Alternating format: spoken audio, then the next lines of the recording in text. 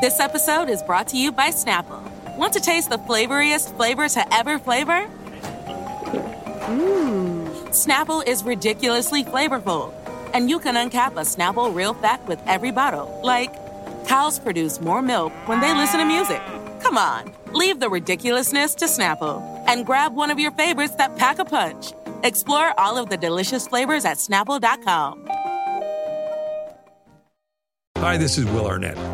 We are inviting you to follow us as we go on tour and we take our podcast Smartless on the road. Join us and watch any boundaries we previously had disappear. Like you've never seen us before, you'll see us on the road, ordering lunch, roasting each other, and on stage as we surprise each other with a mystery celebrity guest in each city. Boy, that sounds amazing. Welcome to Smartless! Don't miss our new series, Smartless on the Road, streaming May 23rd, only on Max. Subscription required. Forever. Dog.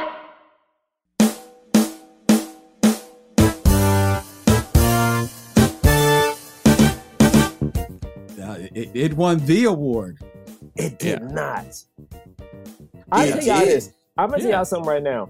I was really broke for money last year, and I did not drive Uber or Lyft because I did not want to be driving around old white people. My soul was like, this just feels, even if we didn't have to talk, I just don't want somebody in the back of my car and I'm just driving them. And if somebody was like, hey, can we make a stop? I'm like, no. And it felt wrong. So that's the reason I didn't do it. I went broker literally because I didn't want to do it. You were thinking about driving Uber, but the thought of driving older white people, and you hadn't even seen this film, and you were just like, I can't do it. Nope, because it was just part of the culture. Yep, I don't want to participate because this is my thing. Driving is just a step, okay? This is my. Because think about it. What is this? A slippery slope to what? Slavery? Next thing you're picking cotton. Listen, all you need is somebody being like, "Hey, you know what? You a good driver. Let me get your info, and then you can just drive me around. I'm gonna pay you directly." And now you know what's happening. This is not a thing. Bray. In the history of Uber. Bray. Someone just leave you their car, and they're like, "Hey, I need someone to pick me up from the airport. I like to travel, blah, blah, blah." Now all of a sudden you driving random people around on errands and now shit. Can you wear this uniform so that I can spot you? Facts. Hey, you know what? Mm-hmm. It looks like traffic is a little bad. Let me get you some gloves. Now I got on little leather fingerless driver's gloves. Mm-hmm. You know what? It makes me nervous when you look directly in my eyes. So I only can look at the rear view. You know what I'm saying? Don't look at me anymore. Don't play hip hop in the car. Can you play some Frank Sinatra? That's what they're going to say. I feel you. You know, play some Beatles, some Elvis. They in the backseat snapping their fingers, talking about don't roll the windows up. We not using the AC like it's their car. It's a slippery I don't like slope. That Vincent's been enabling Gerard to go on this rant. It's not a rant. He gets it. That's all. I get it. Thank you. Oh, boy. Okay. Sorry, Bray. Start how you wanted to start. I just want people to know before we start this episode, I wasn't driving because of that. That's fine. I remember I had, like, when I was a kid, I had like friends' parents every now and then might drive me home, but they didn't want me to sit in the back because they didn't want to feel like a chauffeur. And I always thought that was weird because I was like, but I'm a kid. And yeah, chauffeur me around. You are my chauffeur. I can't drive a car. Listen, Bray, it makes sense. If I go to a concert or I'm in say I'm at a bar. Okay, if I'm at a bar and I have friends with me, say one of my friends is Caucasian, okay? I don't lead the way through the crowd, okay? I'm not taking all these hits so you get the easy walk behind me. Fuck no. You go first and I'm going to follow you because they probably going to split for you. Slippery slope. That's too much slope. to be concerned about. Like, you can't be just out in the club and you have to debate which order you go in James, as you go. James, it's not a debate, James, because I'm not going. Because what's going to happen is I'm little, all right? I got to bump people. I got to push people out the way. Hey, yo, excuse me, bro. Excuse me. And now I look like an asshole. Mm-mm. No, because you can just dip in and out. You can. Gerard's the type of if he met a girl at a club and he was like, "Hey, let me take you back," and she was like, "All right, great." He's like, "Oh, I didn't catch your name. What was it?" And she says, "Daisy." He'd be like, I ain't driving Miss Daisy. Honestly, I'm not mad at that transition because you're right. I thought you were gonna say that. I thought you were gonna say, instead of setting up what's your name, I thought you were gonna say, well, look, you gonna be driving Miss Daisy like that. Right. I mean, it's the old Living Color. It's the old Living Color bit. Riding Miss Daisy. Right. There you go. Too much? Is that too much? No. Too much? This is an adult podcast. That's scarier because they're gonna be like, But we'll get to the scene in the movie. Sorry, go ahead. That's scary. It's scary. Okay, I know exactly what scene you're talking about. I know what scene you're talking about too. Start the show. Jonathan Raylock, James III, Drum Milligan. What more can I say? You know what it is. Black men can't jump.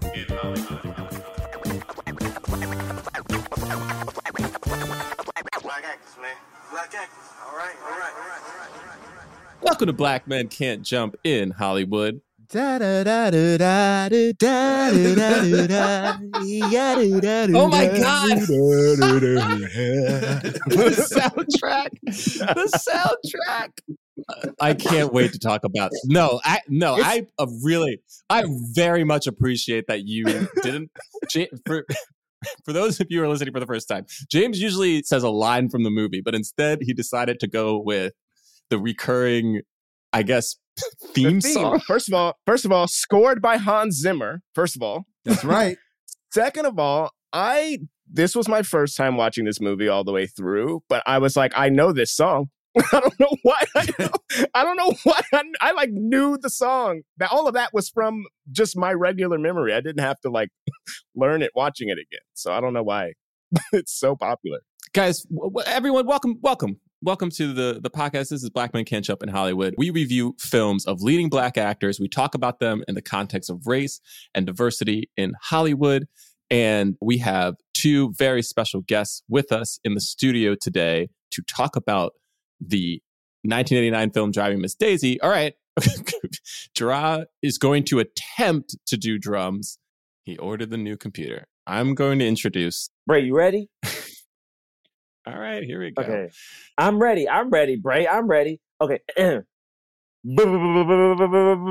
exactly. All right. It was so underwhelming. I just want something better. It's hard. First of all, you have to continue it while I say I'm going to say the credits. I know, but you posted. You didn't even breathe. Okay, fine. Let's try it again, Bray. Let's try it again. Okay. On 3, 2, 1, I'm gonna go, and then you're gonna do your. To give Gerard some credit, though, the symbols are getting better. I'll just say that. Oh, is that what that was? That was the symbols. My bad. That was. Thank you, James. Positive reinforcement. All right, continue it. I'm gonna say some stuff. Okay, all right? I'm ready. Everyone at home, I know them from the Michaeux Mission podcast. Honestly, that's so tiring when you do it more than a couple seconds. I'm gonna start again. All right, I'm sorry. Okay, my fault. All right, I'm gonna start. My Lord. Let me start again. All right. I wasn't ready for how much air it took out. Okay, I'm ready. Okay, all right. You ready, Bray? Bray, you ready? Oh, that was better. Okay, somebody did real drums. Okay. You know them from the Michaeux Mission podcast and their new podcast, Class of 1989. Please give it up for Len Webb and Vincent Williams. What's up? Man, I'm not gonna lie. I was out of breath. Woo! Hey, thanks for having us. Welcome, y'all. Thank you for that sensational drum roll. That's been the longest drum roll anyone's ever gotten. Listen, we've been doing this for like 100 years. That's the longest drum roll ever. So you're welcome. Oh, God.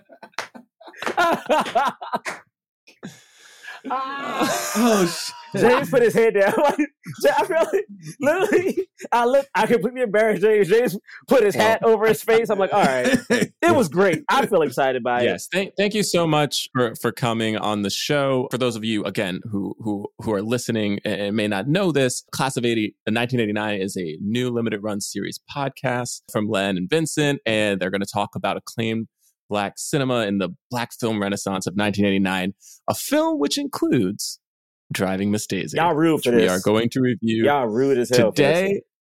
All the movies y'all could have picked. All the movies y'all could have picked. I got a whole goddamn. It's a lot of.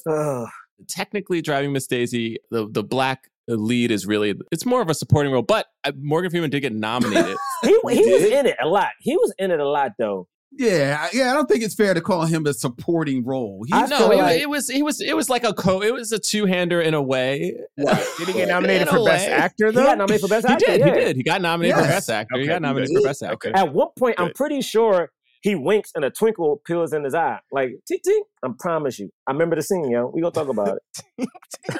He was quite magic. Bro, this nigga appeared out of nowhere. Literally, there's a scene. Sorry, go ahead, Bray. I'm just gonna give the background to the film, and then we'll get into it. There's a lot that Gerard's very excited to talk about. Bray, you know the background. He's a black dude who drives an old white lady, Bray. That's the movie. He drives his old white lady, and you like, why he driving her? And then That's the plot we of the kind of movie. talk about it. But they learn to grow together, and it's a beautiful Don't do this now. friendship that develops over the course of years. I will say what this movie has over Green You're Book. my best friend. That's I feel like, was that in AFI's top 100, 500 lines or whatever? Yes, Anyway. this movie yes. Yes. Okay, this movie was nominated for 9 Academy Awards. It won 4 of them, including Best Picture, Best Actress, Jessica Tandy, Best Writing, and Best Makeup. This movie won Best Writing. Makeup was good. Makeup was good. It was nominated for Best Actor with Morgan Freeman. Best Picture. What lost to Driving Miss Daisy in 1989? What the 1989 lost to Driving Miss Daisy? Oh, you're going there. You just going straight there, dog. But what could have lost to Driving? Well, before we get to that, this man taught her how to fry chicken. Did y'all see that shit? That's a scene. And I was gonna say they did that better than Green Book. Do you want to talk about Green Book? Green Book is the reverse. I don't know what you don't understand about. They pitched Green Book and they said, "What if we did Driving Miss Daisy, but in the reverse, but also kept the white person as the lead?" But just so y'all know, like Green Book is one of the worst movies ever made. It's top 2 in my book. So top 2. Driving Miss Daisy, 84% on Rotten Tomatoes. 84 liars. Yeah, 81% audience score. That actually feels low. I'm surprised. Really? What, the 84 or the 81? 81 both of them feel low to me. Just from it's definitely taken into I think the older the people who are polled, I think it probably increases. Old people love Driving Miss Daisy. Yeah. Okay, yeah, that makes sense. Also, they're including more recent reviews, which I'm sure have dragged it down. You know what I mean? Like people who are reviewing it with a modern lens. Then that's what it is. Yeah, it's not a movie that aged very well. I'll be straight up. The thing is, this movie is Green Book, yo. Like this movie, it aged till 2021 because them niggas won an Oscar. They taught that man how to eat fried chicken and told him who fucking listen. Green Book, worst movie ever made. Please, we need to just call the podcast worst movie ever made. Green Book. I feel like we should just say it. That's what it is. Bray, what do you want from me? They taught that man how to eat fried chicken. Okay? It don't make sense. At least in this, she taught him how to read, which is crazy. This movie is crazy. This movie was made on a 7.5. You can't read to make me mad when you say that. That is better than teaching him how to eat fried chicken. I mean, he did tell her to turn it down a little bit. It is let her simmer. better when you compare the two. Yeah, that's true. Because he did make fun of her cooking. That was good. Progress. Go ahead, Bray. Sorry. This movie was made for. You're not sorry. This movie was made for 7.5. I love a host that just keeps going on. She's just going to keep moving. I'm really trying. My bad, Bray. Do your job, Bray. My fault. I only had one more fact to say, and then we can go. 10 minutes. Sounds. The thing about teaching him how to read was like, Lord. Start with the B, end with the R. It could have been any number of names. James, but the thing is, James, she says to him, she don't even say Baker. the name. She say, go 2 rows down, and he looks up and he goes, huh. 2 rows down, he go, huh. That's what he do. Oh, my fault. I love how amazed he is by learning how to read. Well, hush my mouth. I sure can read now. Kaiser, thank you for this. There's a lot of time jumping in this movie, by the way. The end box office is 100. Wikipedia says 145 million. That must be from re-releases. I think the original was 106 million, which is still this movie made 106 million in 1989. 1989, that was big money. People love this movie. It was the best picture of 1989. Yes, it was. He literally appears in a scene. When he first shows up, it's another black dude stuck, and he just appears in the back. Every character just appear. Because he's magic. Also, though, here's what's interesting about that is there's a world in which his homie who was telling Dan Aykroyd about him actually told him to show up that day. So like as much as he appears magically, it's almost like he was invited already. It's like they baked in magical Negro protections into the script. That nigga, the dude stuck up there, and you know he black by the way he talking.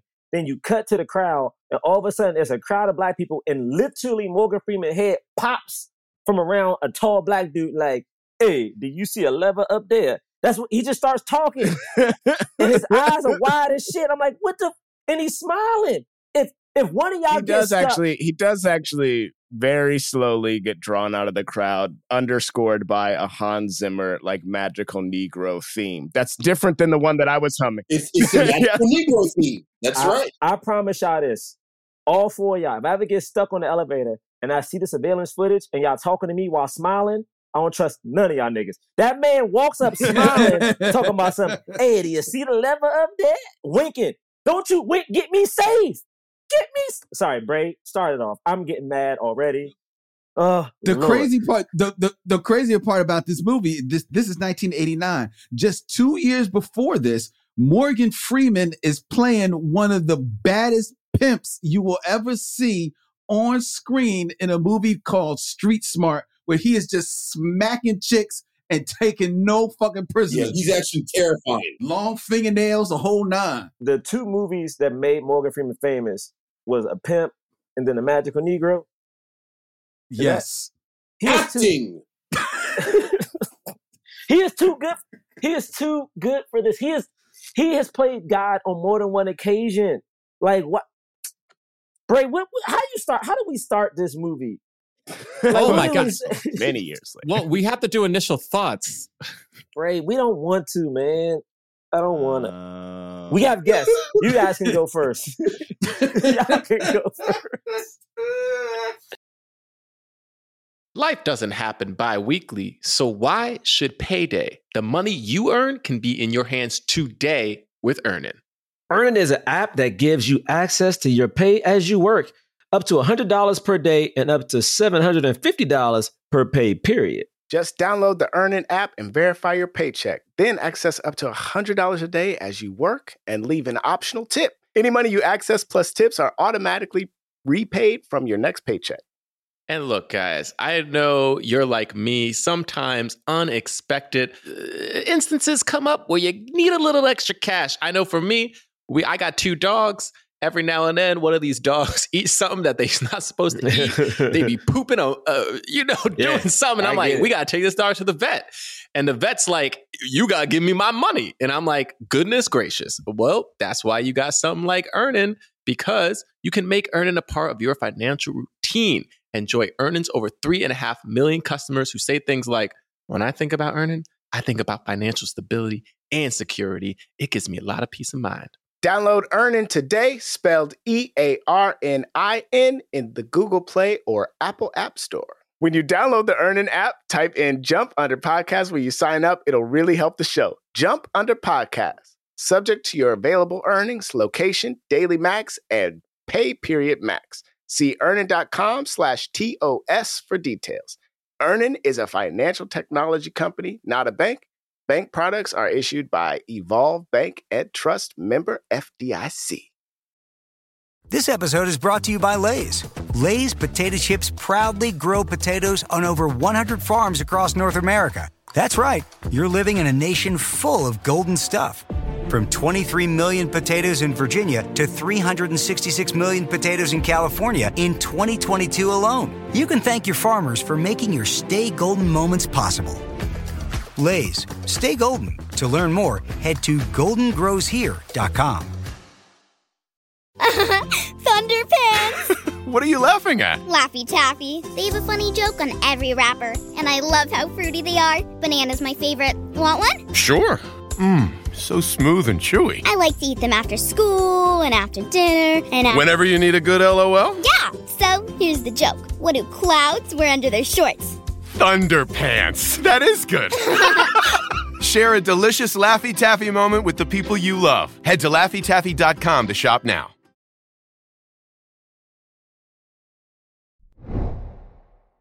Vincent, would you like to start just your initial thoughts of driving Miss Daisy? I think a couple of things that you all have said have really captured it.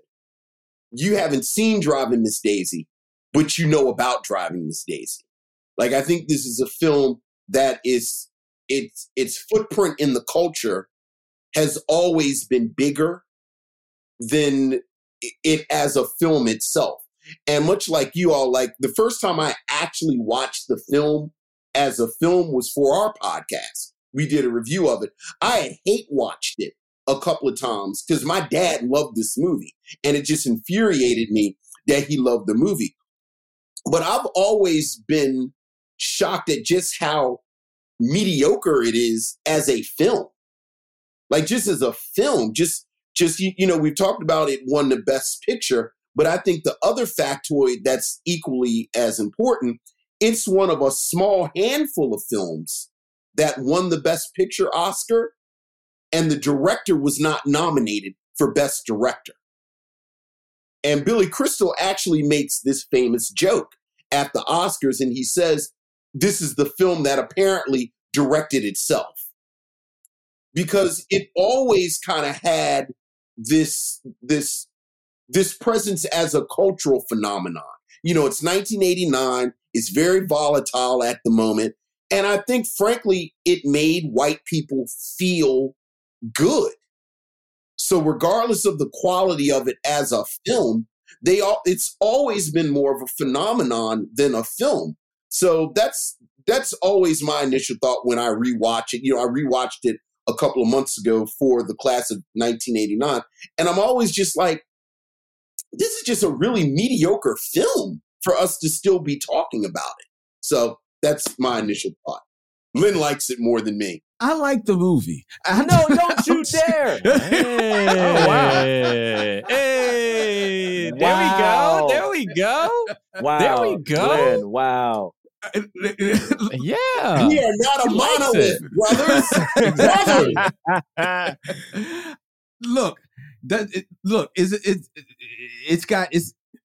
It's got issues. All right. It's not a movie that you show the homies. It's not a movie you put up in the barbershop at all. It's not a movie that I'm proud of.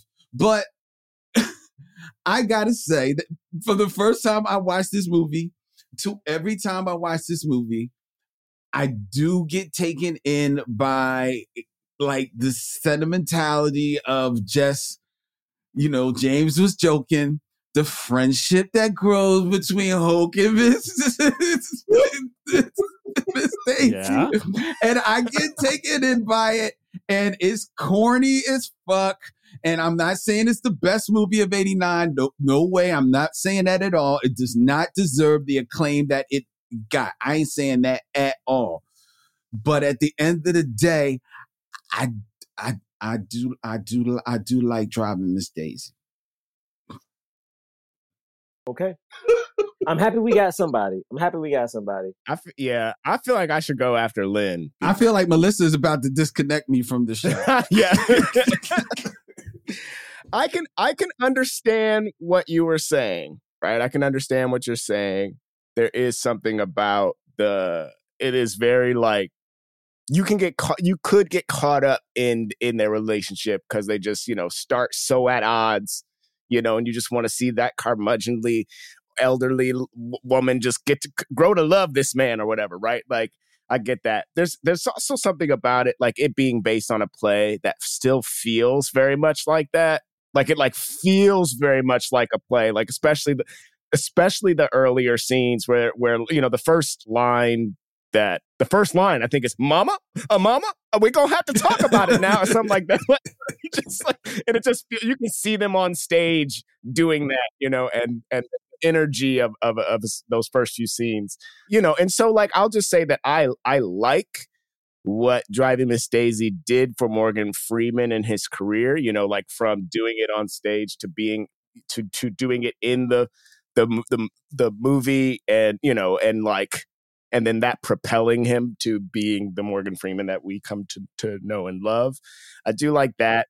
But then it's hard not to, this being my first time seeing it, I can imagine that had I seen this before now, I'd be like, yeah, Driving Miss Daisy. Like, hey, listen, it's great. That would be my opinion of it. But watching it now, it's just sort of like, I can't help but only be thinking about Green Book and how much I hated that. and then only making comparisons to the two. I said this earlier, I guess off mic, but that it's, Driving Miss Daisy, the Academy loved that so much that they wanted to give it the Oscar twice, so they gave it to Green Book when Green Book came out later on. It's just like these relationships between black and white people, or black people and Jewish people, black people and Italians, or whatever the mix is that they're trying to perpetuate. It just feels like it feels hack. It might not have been hack then, but it feels that way now. So that's me. That's my initial thoughts. Sorry. Bray, rock, paper, scissors. Bray, you want to go? When we go?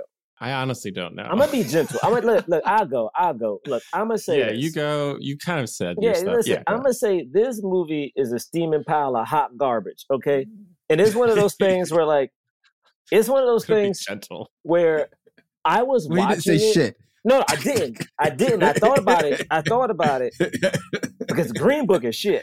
Green Book is the shit, and not the good shit. Like that is shit. That's Green Book. Worst movie ever made. Top 2 worst movie ever made. The thing about this movie that made me sad is the whole time I was watching this as a person who auditions and stuff, and as I get older, I'm like, man, Morgan Freeman is so talented. And I'm like, there's one scene. The opening scene was tough for me. Like the opening scene when he's like doing his magic at first, and then when he's sitting down talking to Dan Aykroyd, the amount of times he straightened his neck and smiled and said, boss, I was like, and he was 50 something at the time of making this. And I'm like, this is a grown ass man.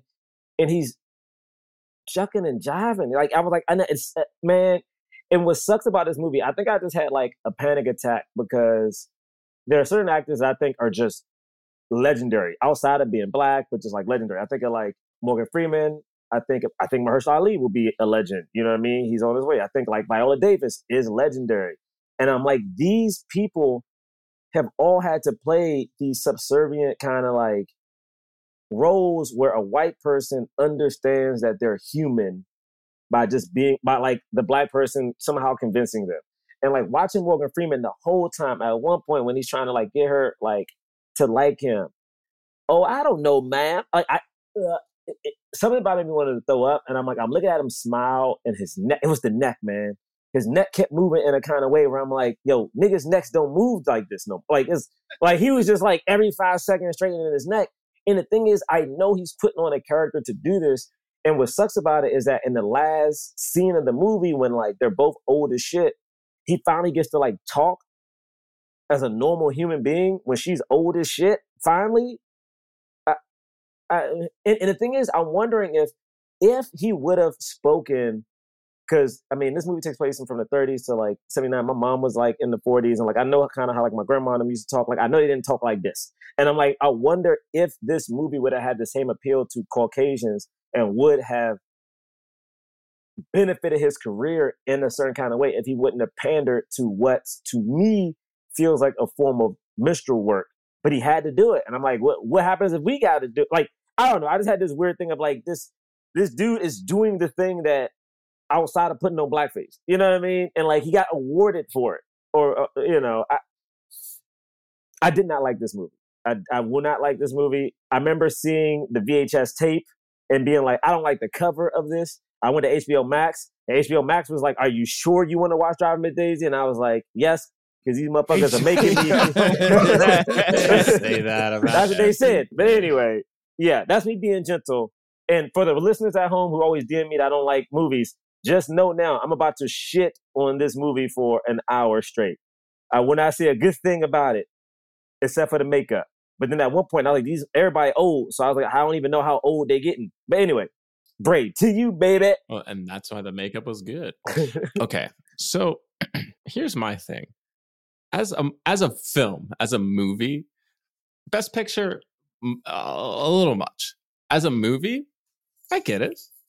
It's fun. It's like there's a fun little soundtrack that James introed for us in the beginning. Acting the acting is very good. The characters are very clear. It's there's not like there's not a lot of super exciting scenes, but you get it, and you kind of understand the feeling that the movie is trying to evoke from its audience.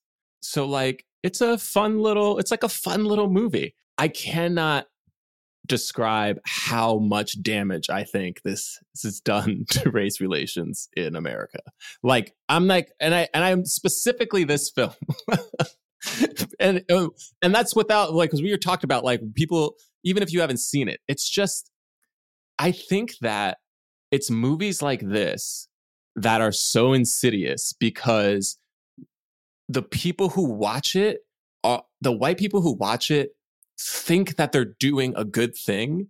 They're relating to the white characters within the film who are like, I'm not prejudiced. And then are like, okay, I guess there are some things that I didn't realize, and that's okay. Now, we're understanding each other a little bit more. And they don't realize how much they are perpetuating racism and systemic racism. And they're it's that's the reason, that's the reason that white people in 2023, were still what are you talking about? I'm racist, because they didn't understand what the term racist even meant. They just thought that if they didn't want to kill black people, that they weren't racist, as if that's the bar. This is the bar is you don't want to just kill me because of the color of my skin. Yeah, there's some weird extreme people who do that. But the reality is racism was implemented not for genocide. It was to keep a whole group of people subservient and make them seem like they are not so much human, so they could be property, and then eventually just servants, some form of slavery that technically wasn't slavery, but in reality still is. It's movies like this. Anyway, we'll talk about it. I think there's two different pieces of it. It's the film side of it, and then the actual what's going on, and how much, again, because it feels harmless. The score is so harmless. The score for this whole movie is it's this is fun, da da da da da da da. This woman is so racist. She's racist throughout the entire movie. And in my opinion, she never changes. She said she wasn't. She said she wasn't 2 times. And yeah, she constantly says she's not prejudiced. She never gets to a point where she was like, I was prejudiced. In some of these movies, at least do the bare, Hidden Figures do the bare minimum of the people learning a little thing, this movie, she actually doesn't even learn. She never learns. She, at the end of the movie, thinks that he's her best friend. She dies thinking that this man who her son paid for literally the entire time is her friend. And she never treats him like a friend, ever. No, she doesn't. Don't your friends come and feed you pie? And she got him a book. Don't forget, she got him a book. So that's friendship, Bray. Yeah, she wanted her servant to be able to read. Also, how was he driving? To help her. How was he driving around looking at the signs on the freeway in the streets? Listen, you don't need to be able to know the signs to drive. You don't need to. But say they go, and he's like, you just need to generally know where you're going. Well, they never left. Remember, they only left Georgia the one time, and she had the map the whole time. And they got lost. They got lost.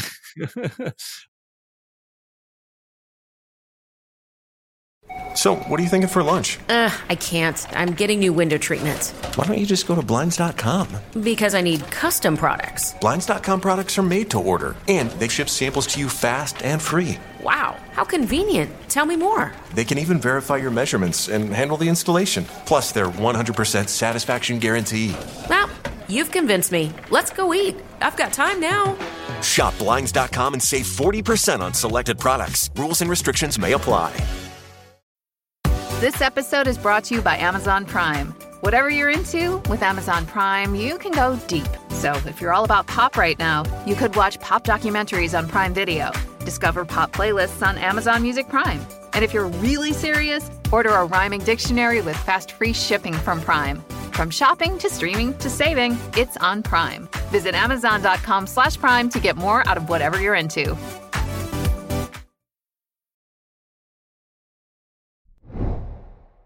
All right, so let's go through Hey, Bray, it. Yeah, just for the record, that was meaner than what I said, so I'm okay with it. I don't think it's mean.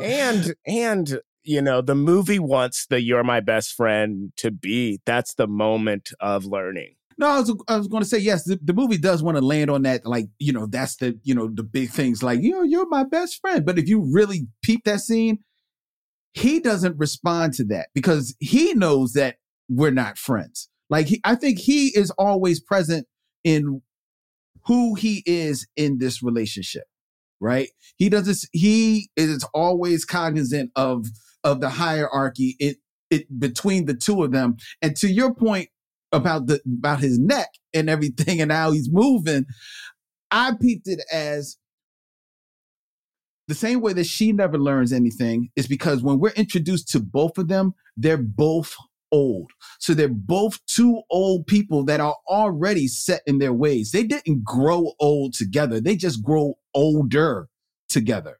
They were already set in their ways, which meant that he, in this time, was already a dude who, in the midst, because this goes through the whole, like, into the civil rights movement and things bubbling up all across the country. And he's kind of like set in his ways and watching how the world is changing on television, even though the world is never changing in that house between him and Miss Daisy and Florida sitting there as the maid dying on a stool. Like, the world never changes in there. He is always cognizant of exactly where he is in that universe. Man, at one point, we talk about this movie from the very top. So my question was, if this movie didn't win an Oscar, would we also have the other top 5 worst movies of all time? No, in no particular order. Green Book, The Help, and Hidden Figures. You don't like Hidden Figures? No, let me tell you why I like Hidden Figures. Because those women were so fucking intellectual. And the woman that Taraji plays in particular even says, because she's still alive, was in a wheelchair and was like, yo, I ain't never fucking run to no goddamn bathroom. They had this black woman run into a bathroom and play Pharrell. Like playing like the same little poppy music. They had her running a mile to the goddamn bathroom. And then they had a white dude who didn't fucking exist break down a colors only track. Who is this nigga?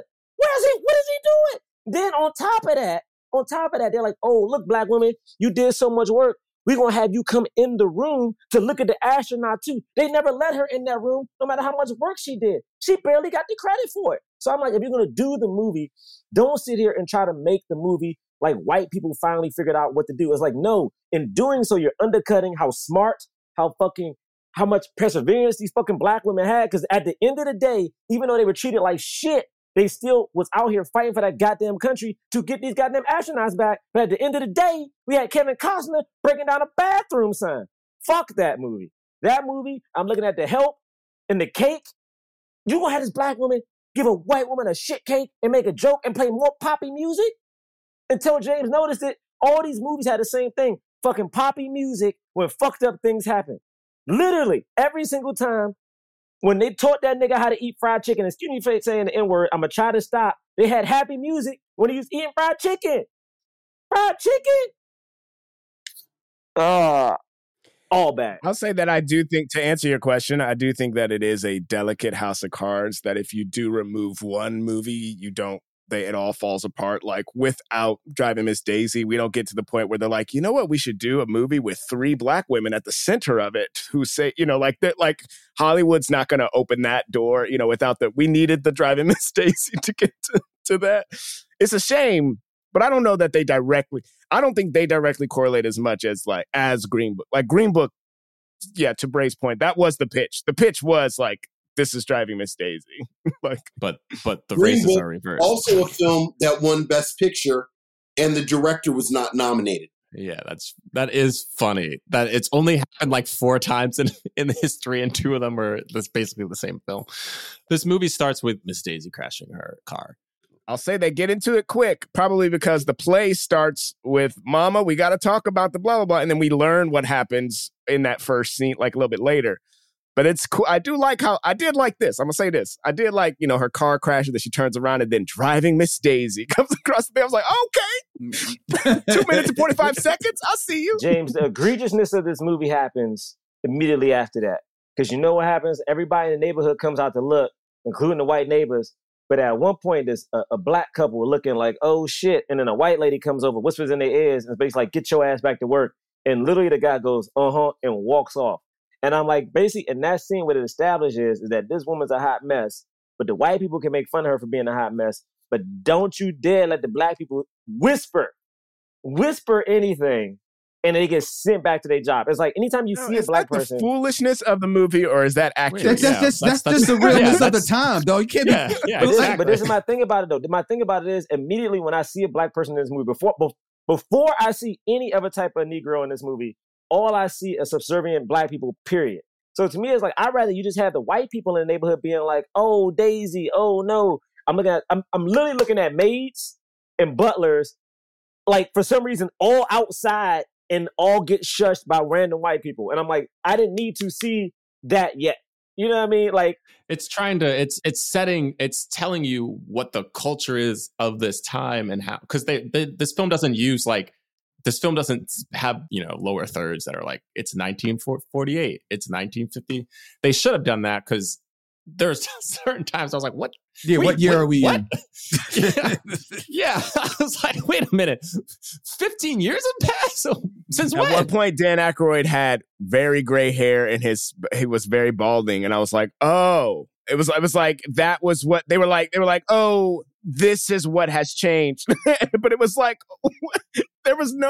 I had no idea otherwise. But yeah, it's very much like, look, that's the thing, is that they do these very soft kind of, hey, like these, this is a racist time, and there are racist people here. And even Dan Aykroyd, yeah, at a certain point in the movie, it's like, oh, I don't know if I'm going to go to the MLK dinner because of what it might look like, Well, they're definitely trying to take do a whitewash on how blatant and baked in the racism was there at this time. They kind of give it,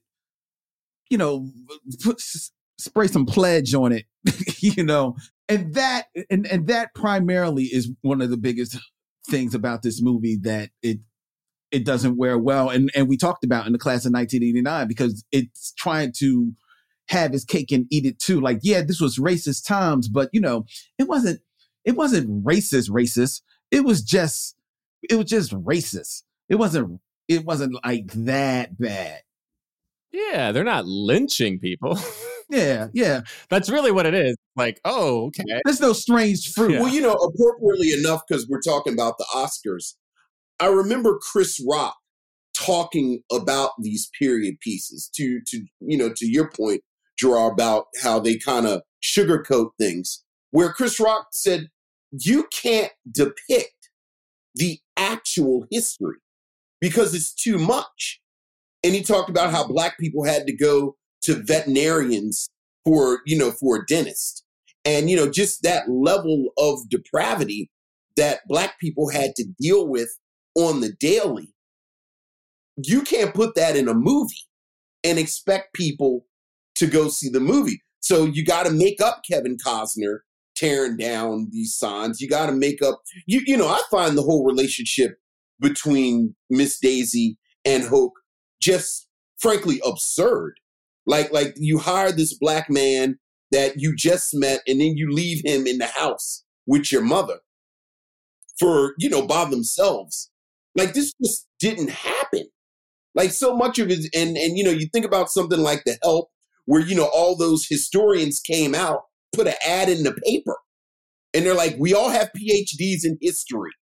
We're telling you, This did not happen. The dude that Mahershala Ali plays in the Green Book, his family is like, this is absurd. The audiences for these films just do not care.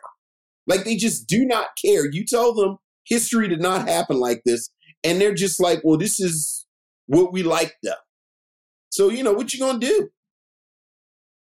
Right. And that's my point, and like how much harm it does, because it does have this like rose-colored glasses because the thing is, the movie is still talking about race. Race is at the center of it, and it's trying to deal with it in some way, and like sugarcoat it so it goes down smooth. But the thing is, in the sugarcoating of it, it's actually taking away any real like vitamins of, hey, all the nutrients are gone. It's like, what are you actually learning? You're actually teaching people, to me, the wrong lessons. Like, oh, it's okay. Like this woman is, first of all, okay. So just to go back to the movie, like, yeah, he gets hired. He kind of appears. We find out he was invited there by a friend, and he's there looking for a job.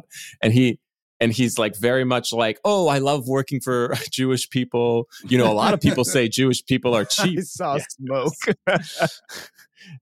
He's like, a lot of people say Jewish people are cheap, but like, nah, not around me. I thought that was a funny way of him negging this the guy. Yeah. And talks his way into getting the job. But like immediately she doesn't want it. Well, first of all, she doesn't want a driver because she thinks she can drive, and even if she can't, she doesn't want to feel like she's putting on airs. And there's this this recurring back and forth between them of him being like, "You're rich. Why would you walk? Why would you take a bus? Like, you're rich." And she's like, "I'm not rich. I'm not rich. I'm not rich," which is supposed to be like fun and cute. But I was like, this is like a real problem that white people have of not accepting their privilege, right? Like, this is one of the main things that like we still to this day, when people hear the term white privilege, they cringe. Like, I have family members who, my sister and I, this is actually my sister decided to do this because my mom is white, and so we have a whole white side of the family. And my sister, around the time of I forgot, a few years ago, was like, hey, 2020, after George Floyd, was like, let's talk to our white family members and talk to them about some of this stuff just so they can hear it from us. And was talking about things like white privilege. And, my mom's side of the family, they were like, grew up kind of working class, lower middle class, but lower middle class kind of, none of them, the word privilege feels like, what do you mean? Yeah, it's not the same. You don't have privilege. Are you kidding me? I'm not rich. Are you kidding me? Like, yeah, like, like we don't have money. Like, we're struggling to pay our bills. Like, we have debt. Like, we are not rich. We don't have privilege. We don't have famous rich, blah, blah, blah, blah, blah. But like, just the idea of like, yes, but there are also things in America that set up in this way, just on the fact that you look white, you can get that Black people don't have access to. And that's more than just your inheritance. And then this woman is like, she basically says the same thing. I didn't grow up rich. She starts to say like what she had to, I forgot whatever like lame story she had about when she was like a kid. Her dad worked and she was a teacher. And I was like, all right, but who you married? They struggled to pay a bill or two or something. It was like some struggled to pay a bill. And it's like the same, it's like the exact same. It was so funny because I'm like, this is the exact same thing that people are saying today. She says, we know though that she is actually rich and she does have privilege, and she never, throughout the entire film, to my knowledge, she never acknowledges it. No, she didn't. She said she ain't rich 3 times. She doesn't acknowledge. Right. She doesn't acknowledge it. But let me. Oh God. Send your letters to the Michaeux Mission. Gmail. Defend this. But let me just offer up this possible argument that in her saying that she's not rich, remembering the time in which this is set and how old she is, that this is a person, because she does say her daddy wasn't rich. Her daddy worked for everything she got. This was a woman who was raised and lived through, and family lived through, the Great Depression, and seeing how fucked up it was for money at that time. And I know from my grandparents, who definitely on a different scale lived through that as well, how much that changed their viewpoint on how they held on to a dollar. Because my grandparents, they weren't rich, but they weren't poor either, right? They were probably like they were black rich. Let's put it that way. In around that time, right? But you couldn't tell him that. He had his little corner store and he was making his money out of it, but you couldn't tell him that he had more money than anybody else on the block. He had stock in Campbell's soup and all this type of shit, but he held on to every dollar. My grandfather died. He still had framed the first $3 he ever made. He had a check for $1.50 that he never cashed. That was just a different mindset. And is it not possible that she also had that mindset when she's saying, I'm not rich, because of how she did grow up in the world in which she grew up? No, she does. I mean, that's my whole thing, is that she does have that mindset, and there is a justification from a class point of view, but it's also her justification to ignore racism. Well, that's true. Yeah. I give you that. Yes. You know what I mean? Yes. But that's what I'm saying. It's like that's how even to this day, so many white people ignore racism based off of class, as if because you're from a lower class, therefore, you know, you don't have any privilege over black people because you also are poor. It's like, well, no, that's not true. Like, that's just not how it is. Especially in this time. My God. Like, yeah. Right. I love driving with Uber because I have access to 24/7 live support, which is really great because I like to drive at night. I like to know I have support in the middle of the night or early in the morning. I can chat with a live agent 24/7. As a female driver, I get it. You need to feel protected. And Uber has our back for sure. Uber, earn like a boss. Sign up to earn today at uber.com/boss. So you open Google Chrome on your phone, you're hunting for a super rare first edition vinyl of a band you're obsessed with, when you're supposed to be working. But this site you tapped on seems pretty shady. And Daryl from IT just jumped up from his desk. Oh no, he's coming your way. It's a good thing built-in malware protection keeps you safe and sound. Not from Daryl, though. Sorry. There's no place like Chrome. Download Google Chrome on your phone.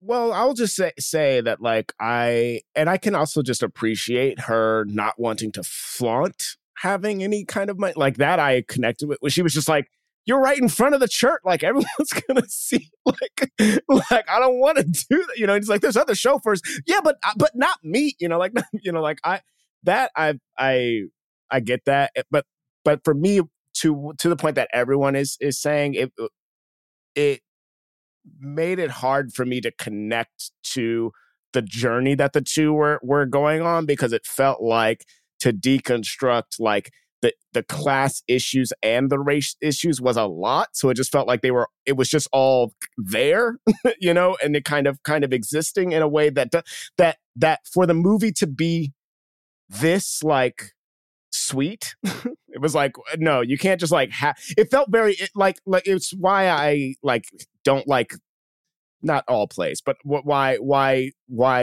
the like script analysis and you know new playness of Off-Broadway can be so annoying, because it's like, well, we had that line about this, and then it's like, pat me on the back for for having any sort of little moment like that. Anyway, yeah. I don't know, man. It's like, let's get into it, because that stuff is hard for me, because I feel like I'm gonna be real. I feel like, you know, I brought this up again. Like where my parents live right now is a very poor black and poor white area. But at the end of the day, there is a superiority where like they can still call me and some of the neighboring people the N-word. So it's like, when I hear people talk about being broke and poor, I'm like, yeah, but at the end of the day, because of how America is built, you still have again, if I am rich and you are a poor white person, you can still try to belittle me by calling me the N-word. So it's like when I hear about like the struggle, I'm like, bro, your struggle ain't the same. And the thing that bothers me, bro, it bothers me so much. Is like, I'm not trying to play like who has it worse, but like, no, dog, it's not the same. It's not the same. It's like, I don't give a fuck how if a white person comes from the trailer park, if they get pulled over by the cops, their interaction is going to be different than mine, especially if I'm in a nice car, which they end up having in this movie. So when I hear white people talk about, oh my God, I had to work for this, I had to pull up my bootstraps, I'm like, bitch, you had bootstraps. It's like, I literally used to watch my grandmother outside, no shoes, dealing with fucking chickens and pigs, bruh. Like in my lifehood. And I'm looking about white people talking about, oh man, I had to do this and this. I'm like, your work isn't the same, bruh. It's not. And the thing is, I get bothered when I'm like, it is okay to be white. It is okay to have privilege. It just acknowledge the shit. It's like, yo, man, I, as a person who's from DC, does not have the same type of struggles that my cousins had in like South Carolina. I don't. I didn't come up with the same shit. I didn't have to deal with some of the same shit they had to deal with. I experienced it when I went to go visit them, but I know it's different. And so for me, every time I hear someone try to, literally, I was watching South Park. They had that fake commercial about white people saying, oh, they took tests and it was like, oh, we're not white. We're not this. We're not this. I'm like, bro, it is fine. Be white. It's cool. Like Nepo babies, be Nepo babies, man. Like that's great. Good for you. You don't have to fucking struggle. So to see this white lady who has a driver talk about some, I'm not rich. I'm like, for what? Who is this for? Like he even says, if I had what you had, I'd be flaunting the shit. But being broke sucks. It sucks. And so when I hear people say this shit, it's like, that makes me more mad because it's for show. It's like, for what, bro? There's also a level of like, I was so annoyed. It's like, I hear what you're saying, James, but also I'm like, I guess you're talking about like your family member being the same way of like holding on to that money because they came from that kind of thing. But it's like, you have all this money and you keep saying you're not rich, but you are. But you're also still cheap. It's like, it's so annoying. It's the most annoying thing. It's like, so you're just going to bury this? Like, what do you think money is for? I mean, I understand that. I understand the culture and the way, just the inherent terribleness of capitalism makes people have this like survivalist mode where they feel like they have to, like stock things up and pile them away. I don't know. It's one of those things where it's just like, all right. So anyway, we should talk about more. What are you going to say? But it's just what makes the specific thing that I have an issue with is like, yes, she has like Idella in the house and stuff, but like she was literally she was going to keep driving. She was going to drive until she got into an accident and died on the road, right? Like that's what this woman was going to do. Which is also just a stubborn elderly thing to do. You know what I mean? Like a lot of old people. Yeah. That's actually a real issue. But like, so then because of that, it's like, she would have never hired this black man or anyone to drive her around. Like she was never going to drive. Like that's what I feel like is, it's like there's an inherent problem even beyond the money and class of it all. That like this woman just was never, it's almost like they're like, hire a black driver, ma'am. Like it's like, just do it. Flaunt the black, like, hire more black people to be subservient to you, which I don't think is what they mean, anyway. I know, but it's also funny because part of the reason she didn't want him there wasn't just, it was like, it wasn't because she was like, well, I don't want people to see me with this black man. Yeah, like it was also that. Like, I don't want this black man in my house. That's what it was. She's like, this black dude's going to steal something. They always do. She kept saying she was so happy when she saw the salmon, the missing salmon. Like she was ready to pin it on this black dude. I know. And that's the turning point, right, in the film. She thinks that Morgan Freeman stole a can of salmon, or she's like, I know it, I saw it, and she's like complaining, and her son is like, it's 33 cents. Here's $1. Here's $10. Why do you care about this? Who cares? And she's like, it's the principle. It's my things, and they're always trying to take my things, whatever that is. And then he comes back in, and he's like, oh, by the way, and she's like, maybe he was hungry. She's like, well, I fed him. Like, I was like, whoa, I guess it's not a pet. The thing that kills me about stuff is like this was someone's mom. And I think the hardest part, especially about when 2020 hit, is that some of those same racist people, like I know there's so many photos of like young white kids looking at people who are hung and people realizing, oh, that person is now 70. You know what I mean? Like that person is just a grandparent. And so when I see things, and Bray, I'm really leaning towards what you're saying, where I think this movie did more damage, because there are people like this old lady who are meaner and way more racist but people brush it off as like, oh, she's old, it's cute, it's my grandma. And I'm like, that shit continues. Well, like I'm looking at, like, even I think about the worst movie ever made, Green Book. In Green Book, all he does at one point is like the people around him crap on black people openly. Like even the famous TV show, which I just watched, I've only made it 3 episodes in, Sopranos, they crap on black people so often. And it's just like, this is the opening of The Departed, Jack Nicholson in his opening monologue before you see his face, he shits on black people. Like immediately, like the credit hasn't rolled yet. And he shits on black people in particular. Casino, they crap on black people. You know what I mean? And I'm like, I'm watching these movies and I'm like, all these things get brushed aside because it's old talk. It's cute. Oh, that's just how they are. And I'm like, that shit gets passed down because the future president, DeSantis, is going to do the same shit. You know what I'm saying? Like, he learned that from somebody else. You can't keep doing this. What are you talking about? It's 2 weeks of this future president DeSantis stuff. You're going to have to stop. You're going to have to stop. The future president, you want to just call him President DeSantis? But listen, can you mute? I need you to mute Gerard's mic if you're going to keep saying this nonsense. The person, no, but seriously, all jokes aside, you watch a movie like this, and I know it's such a far leap for people, but I'm like, you can think about the racist person you know, the racist lady in your neighborhood, and then you look at a person like DeSantis, and you're like, how could a person be so dumb that they want to stop Black history and certain parts of American history from being taught? And it's like, oh, it's because that person listened to their grandmother or grandfather or that uncle who you thought was like cute or crazy, but that kid listened and agrees now. And now that person has power to stop Black people from going to the polls, or there's another person who can physically stop you from studying things in college. Like, it's crazy, but we like, you know, this lady ain't cute to me, dog. This lady ain't cute. I'm sorry. Melissa, keep my mic on, please. Keep my mic on, please. Oh my God. There's something to that. I think there's something to how it almost gentrifies racism. And you know, where it's just like a quirky character flaw almost. And to your point about these films that were kind of built on the foundation of Driving Miss Daisy, I think you do see that. Where this is just you know, you have these racist characters oftentimes in these period pieces.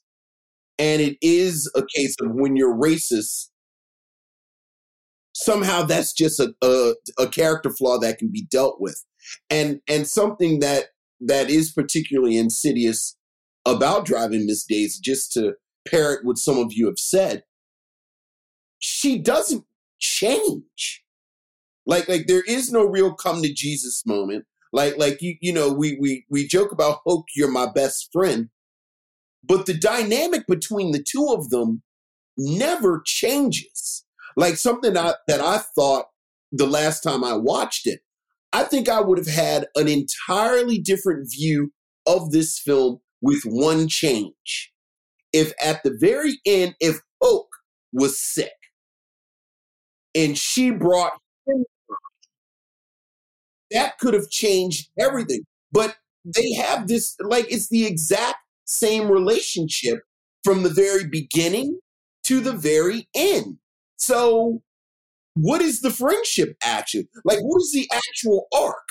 There is even that other kind of olive branch, I guess, of like when she's like, you know, I can't remember Dan Aykroyd's name, but Dan Aykroyd said the funny Bodie. I think Bodie, something like that. Yeah. Yeah. Anyway, you're gonna call this an olive branch this moment? No, but when she goes, you know what the part I'm talking about, when she's like, oh man, you know, he said you wanted to go to the Martin Luther King, you know, your friend Martin Luther King. He said you wanted to go to hear his speech. And then he interprets it as an ask, as she was literally asking him to go in that moment. And it took her literally until right then to ask him because she's so stubborn and blah, blah, blah, and this, that, and the other. But like, to me, that was besides maybe a couple other conversations they had before this, that was the most like overt, like she likes him thing that happened. You know, like that's such a low bar. That's a very low bar, admittedly. Is it a bar if you can step over it? Yeah. But like that's part of, that's the most I think they ever did. Everything else was even weaker sauce than that. It's the most that he talks back to her a little bit. Well, that and then when he has to go to the bathroom. But also if she literally was asking him, like if we are to believe that him. But she literally says, "I wasn't asking you." Yeah, I know. But what I'm saying, but again, if I'm in my little American theater class and I'm doing my script analysis on the subtext of this dumb scene, it's that she really was asking him, and she just didn't want to, even though she says out loud that, right? And it's. And then he doesn't go. And then he doesn't go. He doesn't go. He doesn't get to see Martin Luther King Jr. speak because one, she said, well, I'm like, you know him, not of him. She literally thought he knew him personally. Knew him personally, exactly. And it's then ridiculous. Was like, well, I'm sure you've seen him speak. And he's like, nope. He literally says, like, I've seen him the same way you have on television and the radio. And then she's like, well, anyway, here's this funny thing. He thought you wanted to go to this. Did you tell him you wanted to go? And he says, no, I didn't tell him that. And she goes, exactly. It's silly to think that you would even want to go. She's an asshole, bruh. Yeah. Like this whole movie. Yeah. Like this whole movie. She's an asshole through the whole movie. It's gross. She doesn't come close to empathize. She never comes even close to empathizing with him. But the movie really wants us to think. It really wants us to think that she was asking him to go. And that because of what he's... Even that, though, James, is what I'm saying is that even if she was asking him to go, it had nothing to do with her thinking maybe he wants to go. It had everything to do with, I want someone to go with me. Yeah, yeah. And I think that's the other biggest problem of the movie. Right? Yeah, it has nothing to do with her giving anything to him. When we see her alone in the car when he has to go to the bathroom, that scene of her just sitting there alone is her being like, I don't want to be alone. It's not her being like, I want him.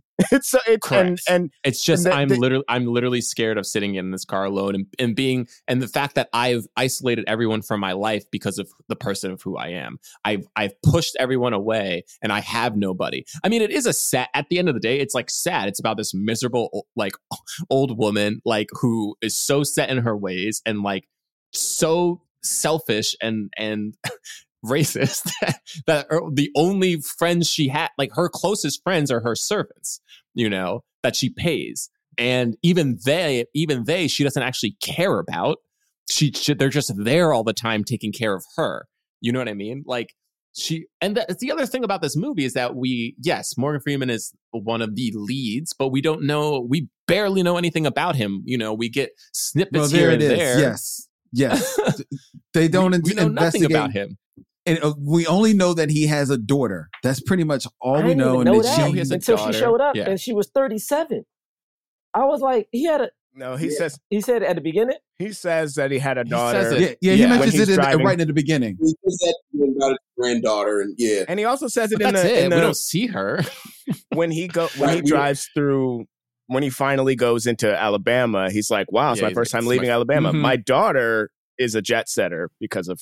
What is insane to me is that this movie makes time to follow Dan Aykroyd to work multiple times.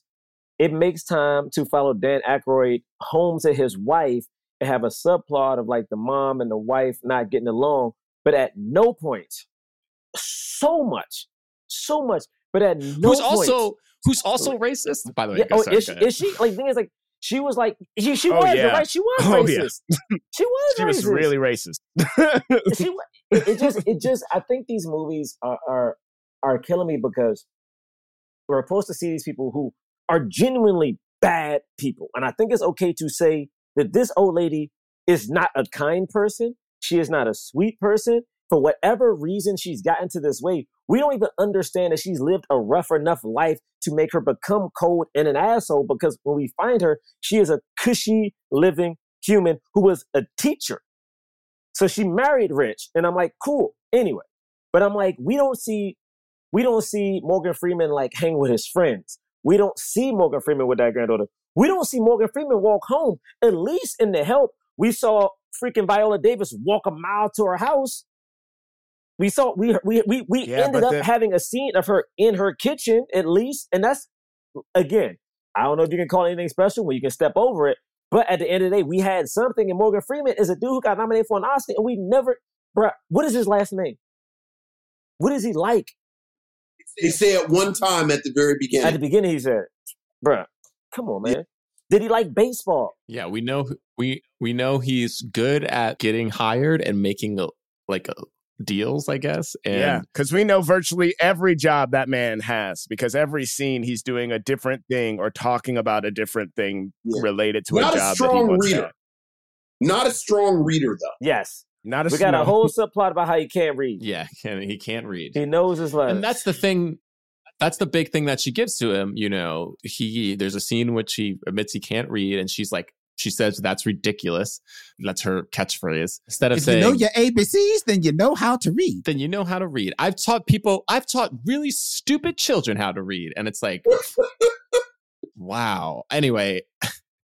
And so somehow we're supposed to believe, even through this one scene where she's like, sound it out, you know, like, and she's this doesn't make her feel like a good person to me, but she just teaches him how to sound out a B and an R, and then like later on gets him a book how to write. And so we're supposed to believe in these time jumps that somehow she's taught him how to both read and write. But here's the thing, we never see him utilize that skill to do anything more with his life. That's true. That is true. So it's like we don't even really get to see how much that benefited him and like how much that enriched his life. And again, it's the only thing. And my opinion is it wasn't really for him. It was for her, you know? Yes, so to make her life easier. Yes. And make her feel better. I hope this little Negro. That's what she's like. That's how I feel, man. I truly feel that way. And the thing is, for people at home who are like, oh, but this movie was made in the 80s. I'm like, we're still doing the same thing now. The 80s? My God. Like, what? No. It's 1989. Listen. The crime is that this is made the same year as Do the Right Thing. So. Wait, no. This is 1989. Oh, yeah. Yes. Wait. You asked what movies it beat out. Do the Right Thing wasn't nominated, but that film came out. No, it didn't beat Do the Right Thing because Do the Right Thing wasn't even nominated. I mean, the ultimate message of the movie, right, is eradicate racism, right? Eradicate racism is the old because you watch the movie. That's the tagline. Driving Miss Daisy. Eradicate racism. Because if there was no racism at all, right, then that poor woman wouldn't have died old and racist. You know, she could have been with her best friend. They could have had a happy life together, but she was so stubborn and in her racist ways, you know? And so I don't know, like, I think Alfred Urey, is that how you say the playwright's name, the author's name? I think he was on to something with eradicate racism as an ideal, you know? And That's your takeaway. That's my takeaway. Yeah, from Driving Miss Daisy. That's fair. Eradicate racist. Y'all stupid. This movie beat. Wow. Here we go. This movie beat. First off, Glory. So Glory wasn't even nominated. No. Like, this movie beat Dead Poets Society. It beat My Left Foot, and it beat Born on the 4th of July, which I think is one of Oliver Stone's best movies. And it's like it beat Born on the 4th of July, and it beat My Left Foot. Wow. It beat Field of Dreams. I thought white people loved Field of Dreams. But you know what white people love more than Field of Dreams? Happy Negroes. Magic Negroes. I thought they you were love feeling they love feeling that they're doing something right without having to do anything at all. They love feeling like they're helping solve racism with actually just making sure that it continues. They love frosted magic Negroes. They're magically delicious. Vincent, I thought you were going to say, you know what they love more than Field of Dreams? Field of Negroes. That's Whoa. That's too many, James. It'll be way too many Negro. Negroes in that movie for Just them. one. Yeah, that's way too many Negroes, James. You want a whole lot of Negroes. Yeah. You get one Negro and they gotta have magic. Okay? Or one, if it's a dude, he gotta be magical. If it's a woman, she gotta be sassy. This woman had a sassy maid and a magical driver. Okay? Living the dream. They were in there like shucking peas, and then she died shucking peas, watching her stories. That's how that black woman died.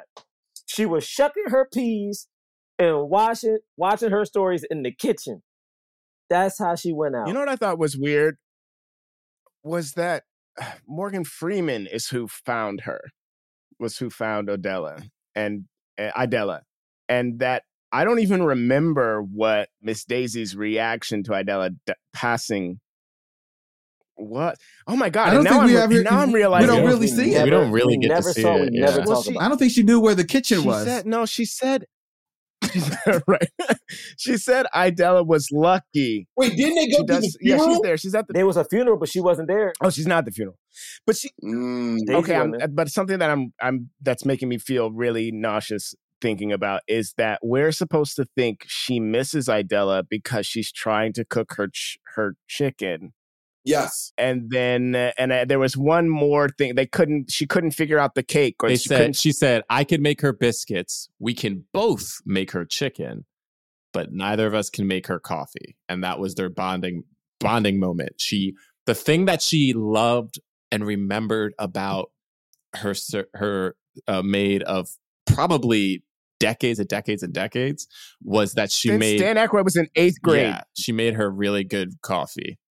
Wait, you said 8th grade? Dan Aykroyd was in 8th grade when Idella came on. Man, I'm gonna tell you something so crazy. Is I've met people here's the now thing, that's who so got maids. real though, but it's so sad. Yeah, no, but still, like I have recently met people who grew up with. They had maids and butlers, but they were black. So I'm considering the white people who had maid and butler, like had black maids. That's what I'm gonna say. But I've met people who, in this lifetime of ours, millennials, grew up with black maids who raised them, and I'm like, man, this is such a wild thing to think about. Like, oh yeah, I feel bad every time I see one of those maids pushing like the little white kids in the stroller past Central Park, and I see the little kids kicking around and throwing shit. I'm like, look at your little badasses. This lady don't need to be pushing y'all. There's nothing wrong with the profession. It's just like it's this idea that like we're friends that is like so twisted. Because, and here's the thing, I'm not saying that you can't be friends with somebody who's your nanny or like who cleans your home. Like you could, but be actual friends, not what this stuff is, which is not friendship. It's not friendship just because they're there all the time because they're getting paid. If you never see this person show up for you in any sense in any way, which we never do, and she never does, you know what I mean? And these people in real life are you going to these people's like kids' birthday parties? Are you visiting them in the hospital? You know what I mean? Like, are you helping them, like just giving them money for something that has nothing to do with, it's not a bonus for their work? Like, are you their guarantor for a loan or something? You know what I mean? Like, are you their friend? You're their boss. That's actually one of the things that really bothers me about this film is that it doesn't acknowledge the reason he has this job. Like, you have a job because you need money to pay your bills and take care of your life. And almost from the very beginning, it kind of floats this really racist mythology about the black servant that they just like being servants. Like, I like this. There's never a moment where you show him at home and he's like, I got to work for this heifer, but I got bills. I think the thing that makes me so sad about this movie is that Hollywood hasn't stopped, and this is a way to get an Oscar nomination. Like, I hate to say it, but like you like, I think about, and the thing is, it's our best. It is our elite who do these things because, like, this is how you got to get on. Like, I mean, Lupita played a slave, who got assaulted, got an Oscar. It's like, these are people who are literally fucking fantastic who have to play these parts just to get on. Viola Davis, one of her only Oscar nominations is from playing the maid and the help. You know what I mean? It's like Mahershala showed up to win that Oscar with a beanie on, bro. Like, you know he didn't want to be there. I felt like he knew in his soul what Green Book was, and he was like, I'm sorry, y'all. I'm sorry. He had a beanie on, yo. Literally. He was like, I'm sorry. My bad. But I'm going to take this award, though, because I need it for my I'm going to take this award, though. Yeah. That's right. That's right. I don't know, man. Like, this movie just made me sad. Because I'm like, God dang, we keep... Like, and more... Literally, I think if Morgan Freeman wouldn't... If he was an actor who, after this, didn't become so important to, like, not only Hollywood itself, but to Black culture, to see that the thing that put him on the map, if you will, was a part that was like this... I'm like, again, this dude played the voice of God. And it sounded like, I don't know what God sounds like, but if he sounded like Morgan Freeman, I'm like, cool. You know what I mean? Like, he is that believable. He played a Black president before we had a Black president. You know what I mean? Like, that was that dude. But he plays that after this, man. Like, the unfortunate thing about this movie also, like I said, is 2 years after Street Smart. This is the movie that I think hastens his role as the old Black guy in movies, right? That voice of God, all of that comes after this, you know, because you got to think about it. In 1989, he's Hulk in this. He's the old guy in Glory. He's the old soldier in Glory. Oh yeah, I forgot. That's this year too.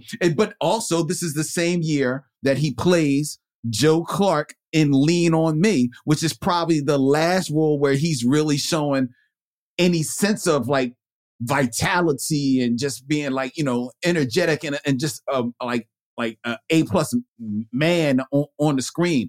After this, he's old Morgan the rest of the way. He's very wise. Shawshank. Yeah. Oh yeah, Shawshank. Damn. He's a wise man. He's a wise old man. Anyway.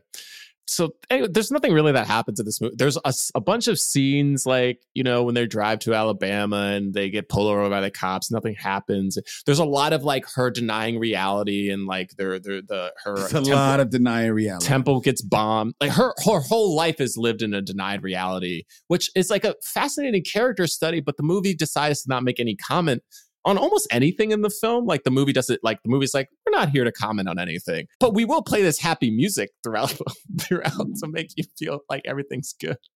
Well, the one thing you said that I think is interesting, and I never thought about this before, and now y'all making me really change how I feel about this movie, is because change it. In 1989, not so much now, but especially in 1989, you got to remember that this was, for a lot of people, like we said, they're whitewashing history. They're trying to give you the sense of like, you know, racism was like, you know, it was racism, but it wasn't racism. You know, like some people say the 50s was like, it's the greatest time to grow up. Maybe not so much, depending on who you were. Like, we all know that, right?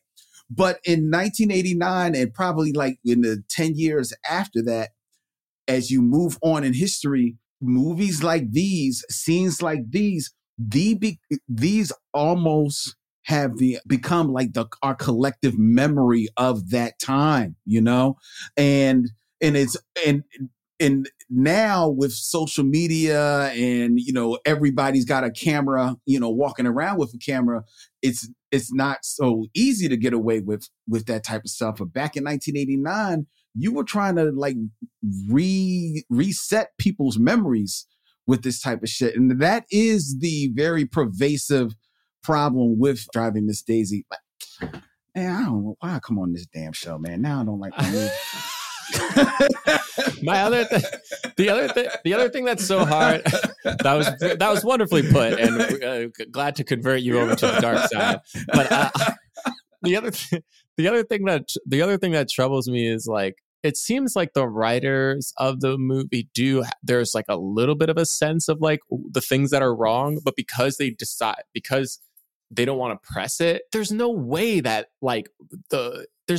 just a general audience is actually taking this stuff in. You know, one of the great things about our podcast, and I know your podcast, like when we look back, and because sometimes people go, well, it was a different time. I'm like, yes, it was a different time. And also that's the stuff that we watch and shapes who we are today in this present time. So we do need to go back and look at the stuff we saw when we were younger and didn't have a discerning eye for, and then say, what were we buying into? Because that stuff sinks deep within. You don't think about it because it's a movie, it's entertainment.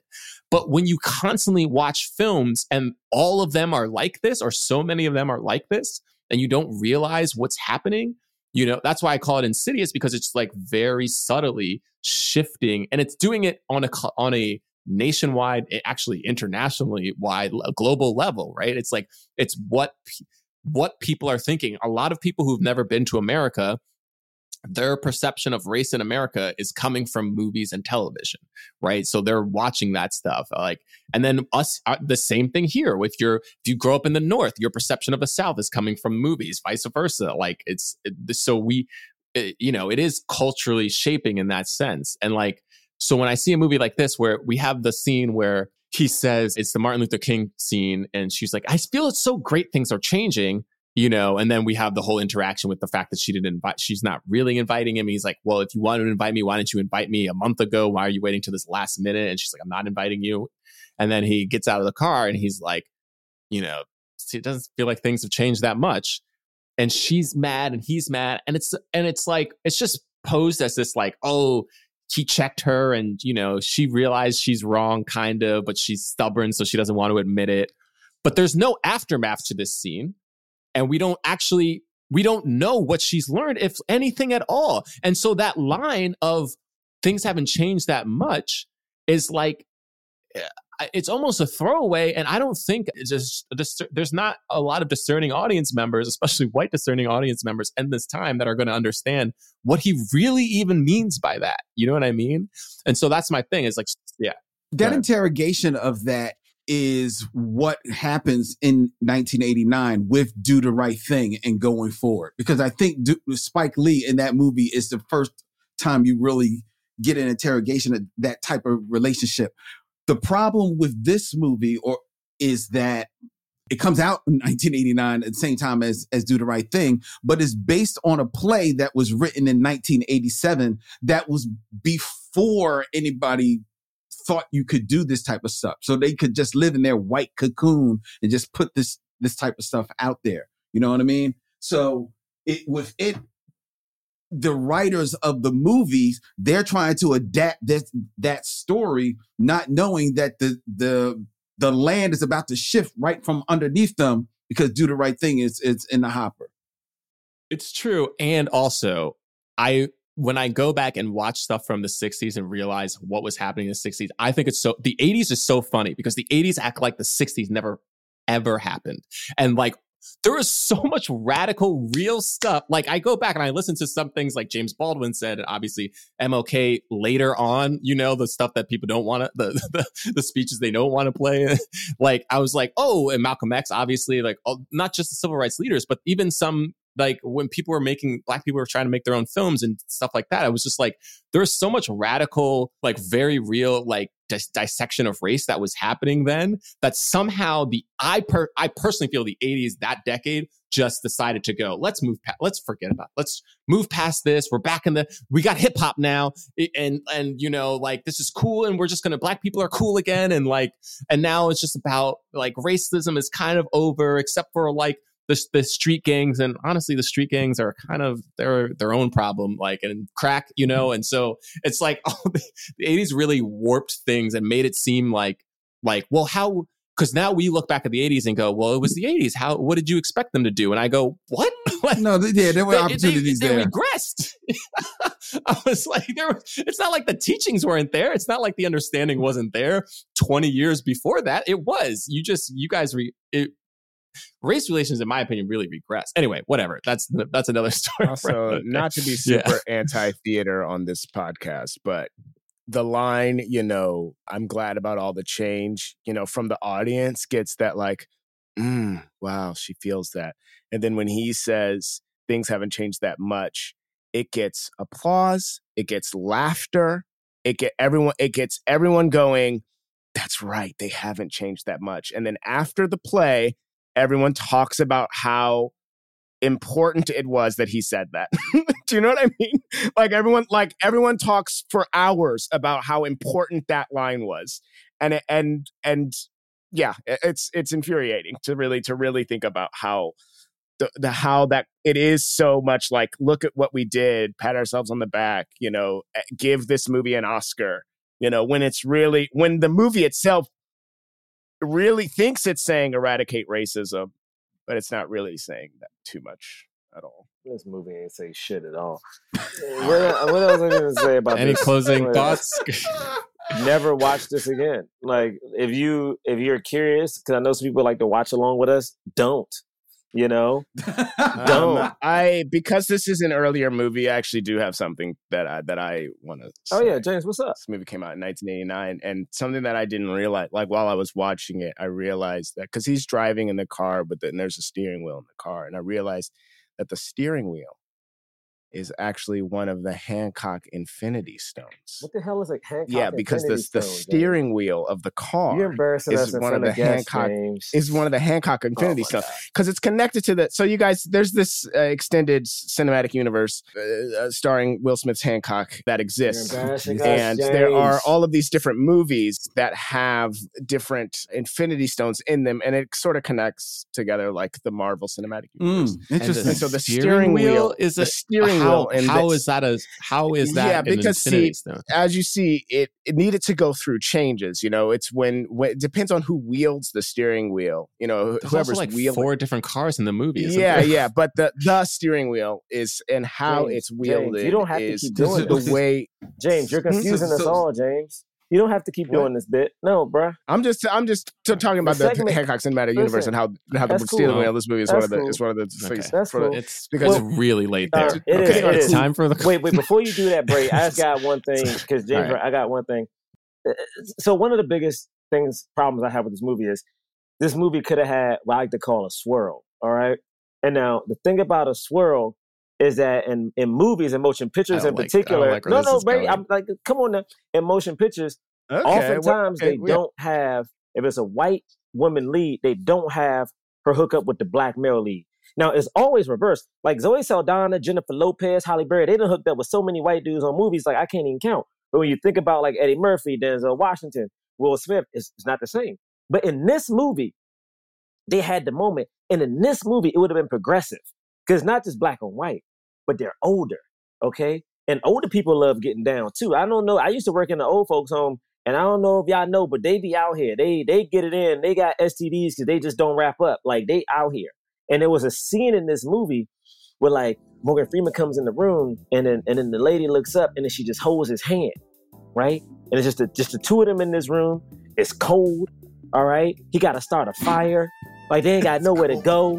Okay, the sun can't get there, but Morgan Freeman is handy, all right? He can make it through. He drove through an ice storm. Drove through the storm, made it so she wouldn't be by herself. And they just sitting there, all right? And imagine, like, he comes back, he got the fire going. He bought his own little slides. They're probably furry, you know what I mean? And he's like, come on, Miss Daisy, let me keep you warm. And they go to the fire, and then she got, like, one little chair, and they just, like, cuddle. And all of a sudden, he's like, Daisy, I never noticed the fire in your eyes, because he sees the fire reflection. And then she turns around and goes, man, I haven't been held like this since 1942 when my husband died. And he's like, well, I'm happy I'm here to keep you warm and protect you, Daisy. And then they slowly get close. And then as the camera pans out, they slide down, and all you see is the fire, and you see the bodies in the shadow of the fire. And then we cut to the next scene, and Daisy in there cooking fried chicken with ease. She has the timber down low, and she got the chicken spread separately. She even got some Larry seasoning on that chicken, because before she didn't have good seasoning. I cannot believe we all sat here because they eradicated racism. Through love. Through love. There it is. Through love. And think about it. Listen, that swirl could have fit into this movie. Breakfast with That's a better movie. Yeah. That's a better movie. Listen, that is a it's better time for movie. the cause. Time for the cause. We rate films not based on how much we liked it, but whether or not it helped the cause of more leading black actors in Hollywood. So if we feel like the film fully helped that cause of more leading Black actors in Hollywood, we give it a black fist. If it somewhat helped the cause, we give it a white palm. If we feel like it didn't help the cause at all, we don't give it anything. Not about how much we like the movie, Gerard. Why you pointing out to me? So on the count of three. I don't think I like this. I don't think we'll raise our ratings for black fist, white palm, or nothing. Have to do for this. I don't. Wait, hold on. All right, here we go. I need to make it clear that before I do what's about to happen, I need y'all to know that I have the cause to do of more because of the parameters of the cause. I'm gonna have to do what's about to happen. I'm not talking about it. I'm not gonna talk about it. 1. What y'all give it? Y'all got what y'all got? Wait a minute. Well, Bray surprisingly gave it a white palm. I give it a white and then palm. And Vincent and Lynn, did y'all give it nothing? What do y'all give it? I give it a... Okay, Vincent gives it a fist. I think it led to jobs. So wait a minute. So the white palm is I'm giving. It's okay. It kind of helps. It somewhat helps it. Somewhat helps the cause. I mean, it gives Morgan some shine. So I give it a palm. There we go. I gave 2 palms, 3 black fists. I feel dirty. Draw. Why'd you give it a black fist, Draw? Stop saying it. Why are you saying it like that? Don't say it like that. Why you say it like that? Why you? No, don't stop saying it. No. Just pull the lever. Stop saying it. Listen, I gave it a black fist because Morgan Freeman got nominated for an Oscar and Morgan Freeman became Morgan Freeman. I don't know, guys. The world is spinning. Does anyone have a headache? Is anybody dizzy? No, nobody dizzy. Is it just me? I don't know, man. Stop asking me questions. Vincent, would you like to say why you gave it a fist before I go? I can go after you. I think it led to jobs. I think some of those jobs were questionable, but it absolutely led to jobs. Like Whoopi Goldberg ate for a decade off of films just like this, where she just sort of shows up in a maid's outfit and dispenses wisdom. And then it goes to the next day and you don't know what her home life is like. You don't know if she has a home. You don't know if she has a family. Like this whole dynamic of the black servant that revolves around whiteness becomes a gig. So, Yeah, but I can't give it a fist for that. That's why I'm just going to give it a white palm. Because yes, does Morgan Freeman get a Academy nomination? Yes, he does.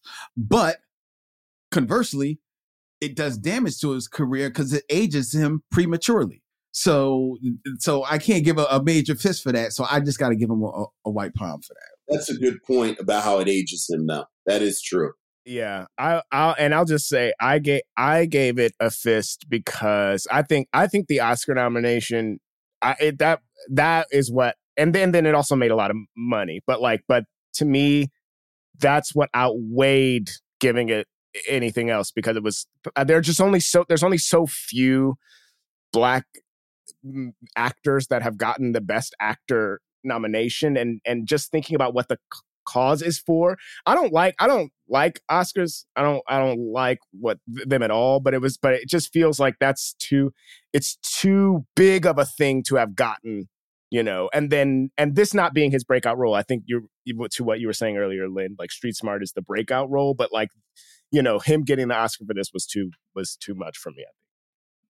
Yeah, but I gave it a fist for similar reasons to Len. I just felt like this also not just traps Morgan Freeman in these kinds of roles, which are usually more supporting. It traps other black people in those kind of supporting roles as well.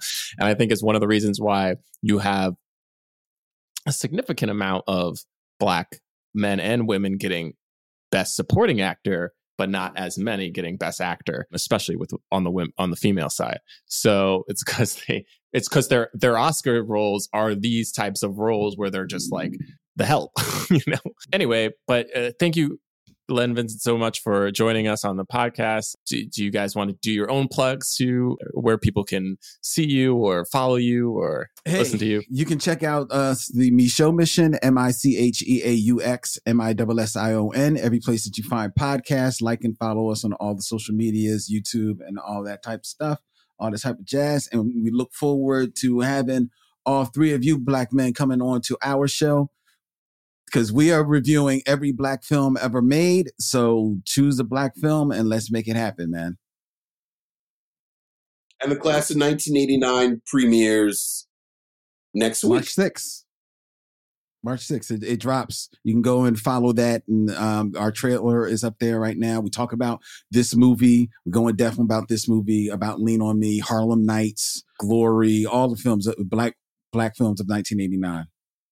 Great. And that may or may not be the day this episode comes out, actually. Cool. Perfect time. Yeah. So listen to it today. If it's out, if today is March 6th and you're listening to this, go check it out. You can follow us at Black Men Podcast on Twitter and Instagram. BlackmenPodcast.com is our website where we have links to merchandise. We also have a Patreon where we don't do new episodes anymore, but we have a year's worth of episodes, including our review of The Help, where Gerard goes, Don't do this. Don't do this. Don't nuclear put this on me. as he does. It's a bad, first off, Super The Saiyan. Help.